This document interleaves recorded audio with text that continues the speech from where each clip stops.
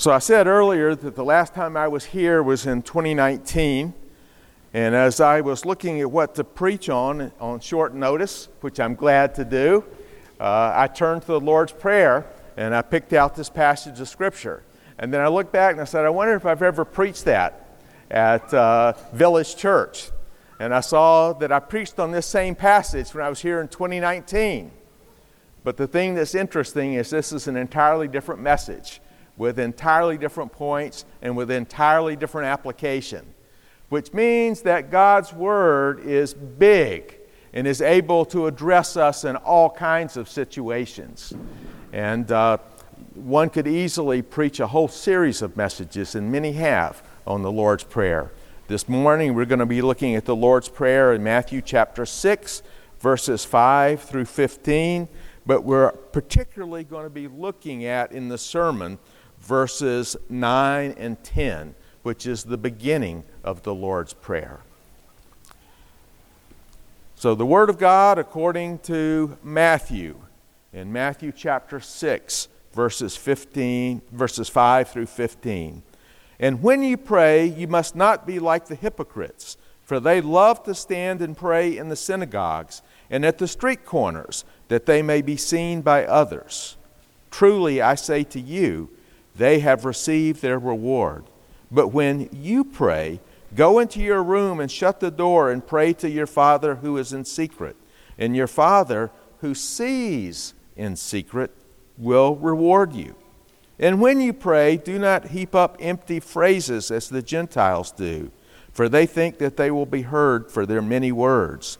Do not be like them, for your Father knows what you need before you ask Him. Pray then like this: Our Father in heaven, hallowed be your name. Your kingdom come. Your will be done on earth as it is in heaven. Give us this day our daily bread, and forgive us our debts, as we also have forgiven our debtors.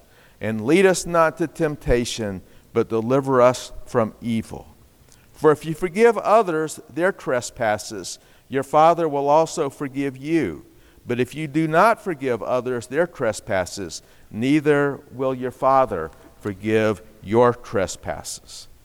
Heavenly Father, I pray that you would now illumine your word to our hearts, and that, Lord, you would use my words by your Holy Spirit in applying them to the people where they need it today. We pray in Jesus' name. Amen. What expectations did you bring as you walked into this room this morning? Did you come with merely earthly expectations? Expectations limited to wondering who you will see, wondering who you will talk to, what the church will look like, what we will sing? Or did you come with routine expectations this Sunday? You expect this Sunday to be like every other Sunday, same old routine. Or did you come with negative expectations? You were not really happy to be here. You're merely here out of a sense of obligation or to please whoever it is that brought you. Or maybe your expectations aren't here this morning at all. Your mind is on the week ahead and the things that you need to accomplish as you head to work. Or maybe it's on the political news that we hear all around us, or news from the world. Or maybe your mind is backwards, looking at the Super Bowl and particular ads that maybe you saw there that have been discussed this week. Or maybe your expectations are just what you plan to do this afternoon. We have all kinds of expectations as we come to worship. I once heard Dr. Richard Pratt, who's president of Third Millennium Ministries, I heard him lead a Bible study on the Lord's Prayer. And he began that study by observing something that he has noticed in all kinds of churches, in all kinds of places. He has noticed, particularly here in the West, a number of Christians who've seen their once vibrant faith lapse into a powerless routine. Where's our excitement for public worship? You know, there is more passion for a home football game in Death Valley or in Williams-Brice than we often see for public worship? Why are we more zealous for a political campaign for president than we are about worshiping the living God? In Pratt's analysis, the problem is a vision problem. It's a problem of vision. It's where we have our focus, and we often have our focus in the wrong place. If you don't look for signs of God's presence, if we see church from merely a human perspective, we'll tend to make public worship a lower priority than other things in our life that we tend operationally to act as if they're more important. The Lord's Prayer helps us refocus our vision, to refocus our eyes to see the most important priorities. If we begin with the right focus, that will help shape our expectations as we come to public worship. Our minds wander. They wander all over the place. But the Lord's Prayer helps us to refocus our vision for worship of the living God. And so this morning we'll see that we need to begin with the focus on God, our Heavenly Father. And then focus on your need for His help and grace to properly worship Him. And then finally focus on the glorious kingdom that God is bringing into existence through His church. First, begin with a focus on God, your Heavenly Father. Jesus teaches us to begin our prayer by recognizing the one to whom we pray. That's a basic principle of communication. Recognize who it is that you're talking to. So in prayer, focus on who you're praying to, God our Heavenly Father. And don't overlook how profound phrase this is as we start. Our Father in heaven. It tells us that God is relational. He is our Father. And when Jesus invites His disciples to address God like this, He is inviting them to pray for that personal relationship with God. This is the kind of relationship that our original parents, Adam and Eve, had with God in the Garden of Eden. But their fall of sin spoiled all that. Human beings began to hide from God instead of enjoying a relationship with Him. Now, granted, there's a sense in which all people are still God's children by creation. But without the saving work of Jesus, men and women have lost a relational sense of God as their Father. So many people in our day lack a sense of relationship with the Heavenly Father. They are like the prodigal son who sold his inheritance to run away from home, to run away from his father. While the father still sought the prodigal and the father still loved him, the son had no sense of relationship with his father until he repented and came back. It is natural for unbelievers to lack a sense of relationship with their Heavenly Father, but I wonder how many Christians also lack this sense of relationship. Are you one who has that sense of relationship, or are you lacking it this morning? If you lack it, maybe you've just forgotten. Maybe you've grown too busy and the cares of this world have choked out that relationship. Or maybe something else has taken its place. A good thing that's become a God thing because you put it in the place of God in your life. I urge you to hear with fresh ears the invitation to relationship that Jesus gives us as He teaches us to pray, Our Father in heaven. But as you address this God who invites you into relationship, recognize that He's more than a human buddy. He's more than a pal. He's more than a chum. He is our Father in heaven. And while we can address God confidently as children, this is no nursery rhyme God to whom we pray. He is above all. He is the King of kings. He is the Creator. He's the Sustainer. He's the ruler of everything. He is the one to whom the Apostle Paul ascribes tremendous power at the end of Ephesians chapter 3. In Ephesians 3, 20 and 21, Paul says, "Now to him who is able to do far more abundantly than all we ask or think, according to the power at work within us, to him be glory in the church and in Christ Jesus, throughout all generations, forever and ever. Amen." Brothers and sisters, God can do things we just can't explain. In fact, He can do far more than we can even think about asking or imagining. A number of years ago, a friend of ours named Whitney, who's a nurse, or was a nurse then, she's now a nurse practitioner, she went on a mission trip to Uganda. And one day she had an accident and suffered cuts on her hands. The next day she scooped up a bleeding child in her hands that still had the open sores and worked to stop the bleeding.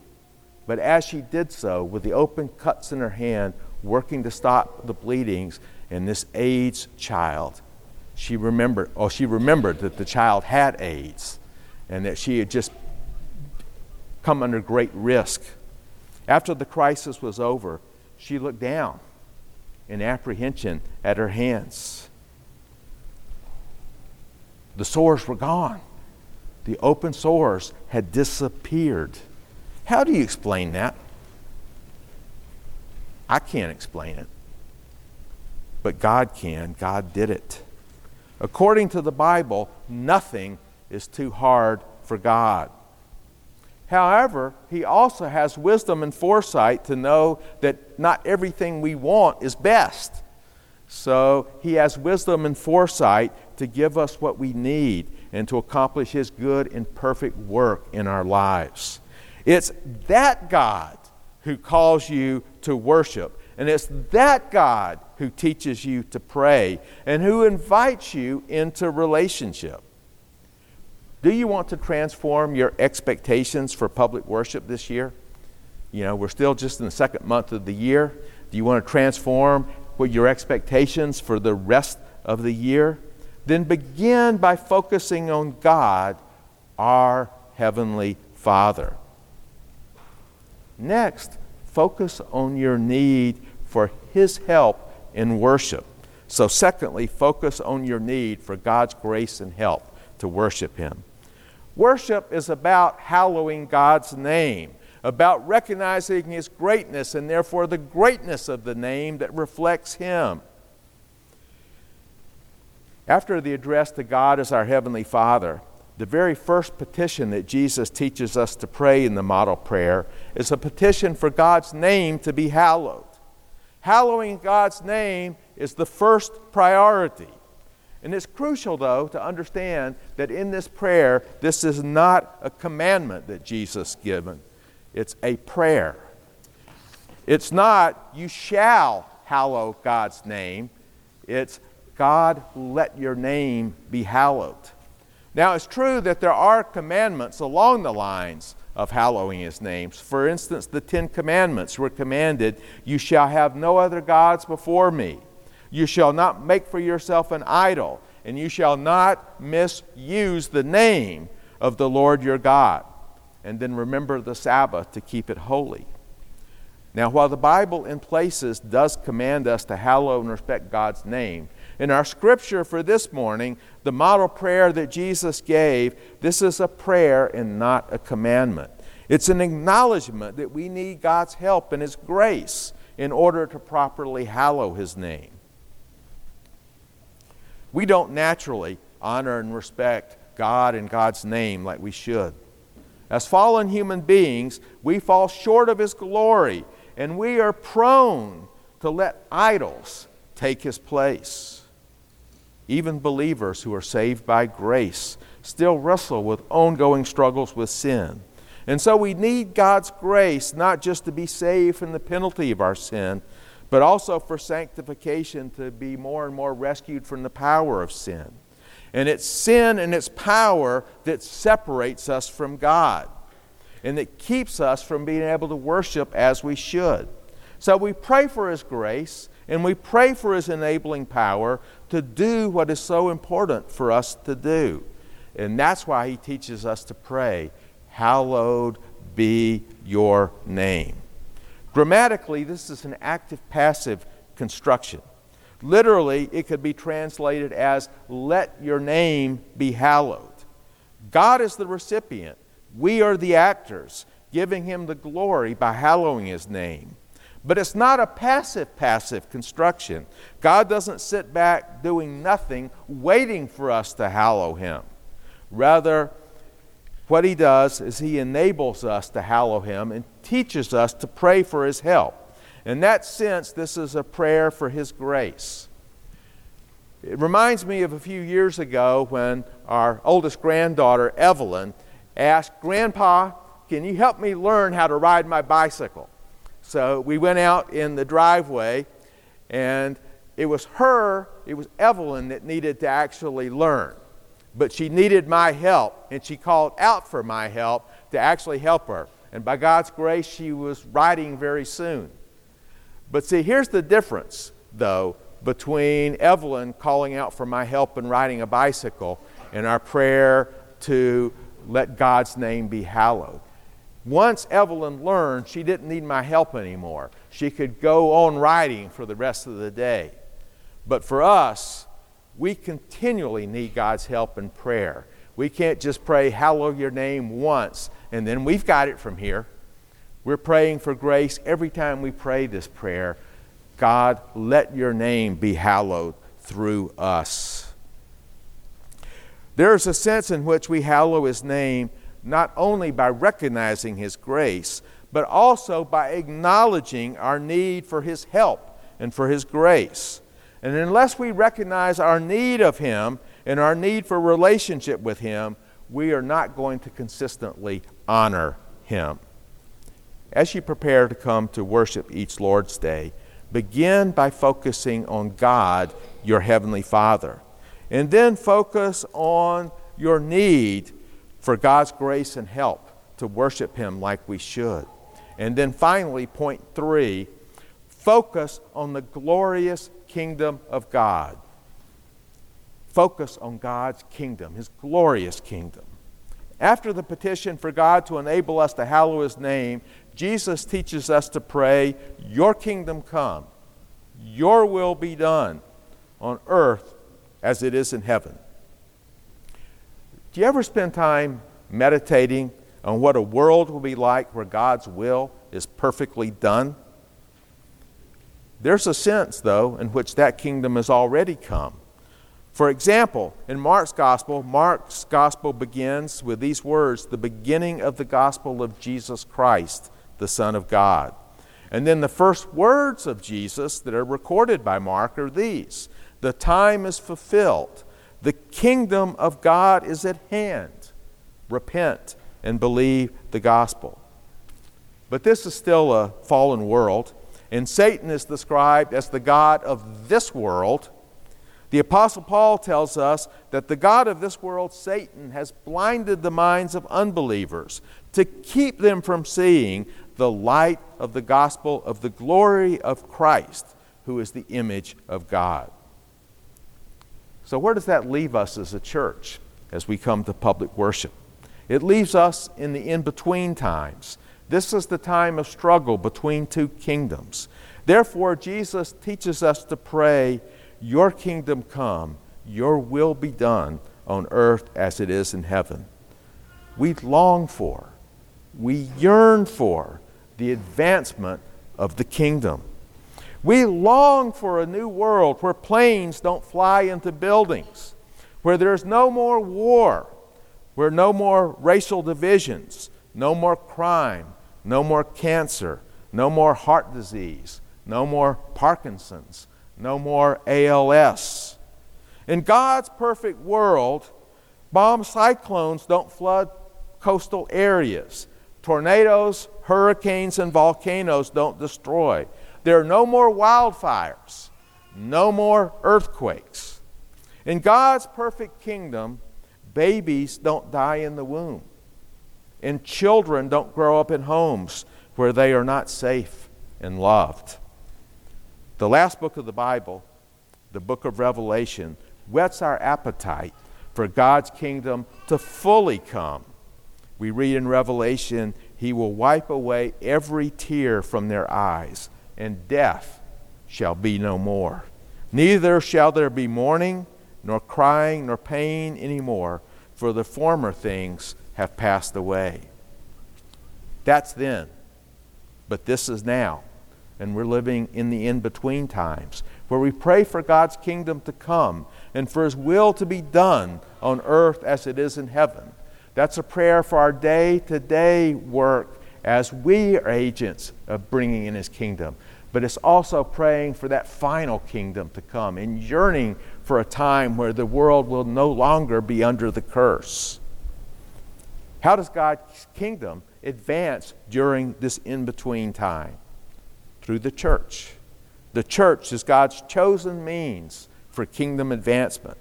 That's why Jesus teaches us to pray for His kingdom to come. And Jesus promises in Matthew 16:18, I will build my church, and the gates of hell shall not prevail against it. I think too often we whine about how the world is impacting the church, instead of claiming Jesus' promise, I will build my church, and the gates of hell shall not prevail against it. Do you have a big enough vision for what God is doing in the world through His church? If not, then I call you to transform your public worship this year by focusing on God, our Heavenly Father, and your need for His help and grace in properly worshiping Him, and on that glorious kingdom that He is bringing into an existence through His church. God has a surprising way of breaking into our ordinary world by giving us glimpses of His heavenly glory. And so He gives us a foretaste of His heavenly kingdom. For example, in the Old Testament, think of how God appeared to Moses through a burning bush in the desert. Now I ask you, brothers and sisters, is there anything more ordinary than a bush?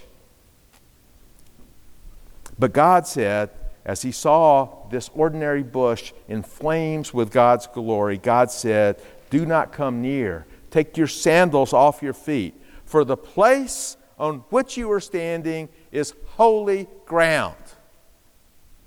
I thought it was sand. It's holy ground, because God's presence is there. If God can appear in an ordinary bush in the desert and transform it into holy ground, how much more can He transform this ordinary room at Camperdown Academy into a holy place where He meets His people in public worship? As we conclude our worship this morning, reflect on the extraordinary privilege we have had this morning to draw near to our Heavenly Father in worship by His divine invitation and by His grace and help. He equips us week by week through worship, not only to acknowledge the greatness of His name, but to take up our part in His divine plan to establish His kingdom here on earth as it is in heaven. Wow. That's what we're about. That's what we've got to experience this morning. Let that strengthen your longing for a new heaven and a new earth, a world where His will is fully done, and where death shall be no more. Neither shall there be mourning, nor crying, nor pain any more, for the former things have passed away. And let that heighten your expectation as you look forward to next Sunday, as you look forward to public worship next Lord's Day, that you would come here with heightened expectations about what you're coming here to do. Amen? Let us pray. Heavenly Father, we thank You for the great privilege that we've had to come into Your very presence this morning. We thank You for the way that You've helped us even as we've worshiped. And Lord, we pray for the way that You're going to use Your church, the way You're going to use this church as part of Your agency to fully bring Your kingdom here on earth as it is in heaven. Lord, we long for that day. And Lord, may you use us to speed its coming. And we pray this in Jesus' name. Amen.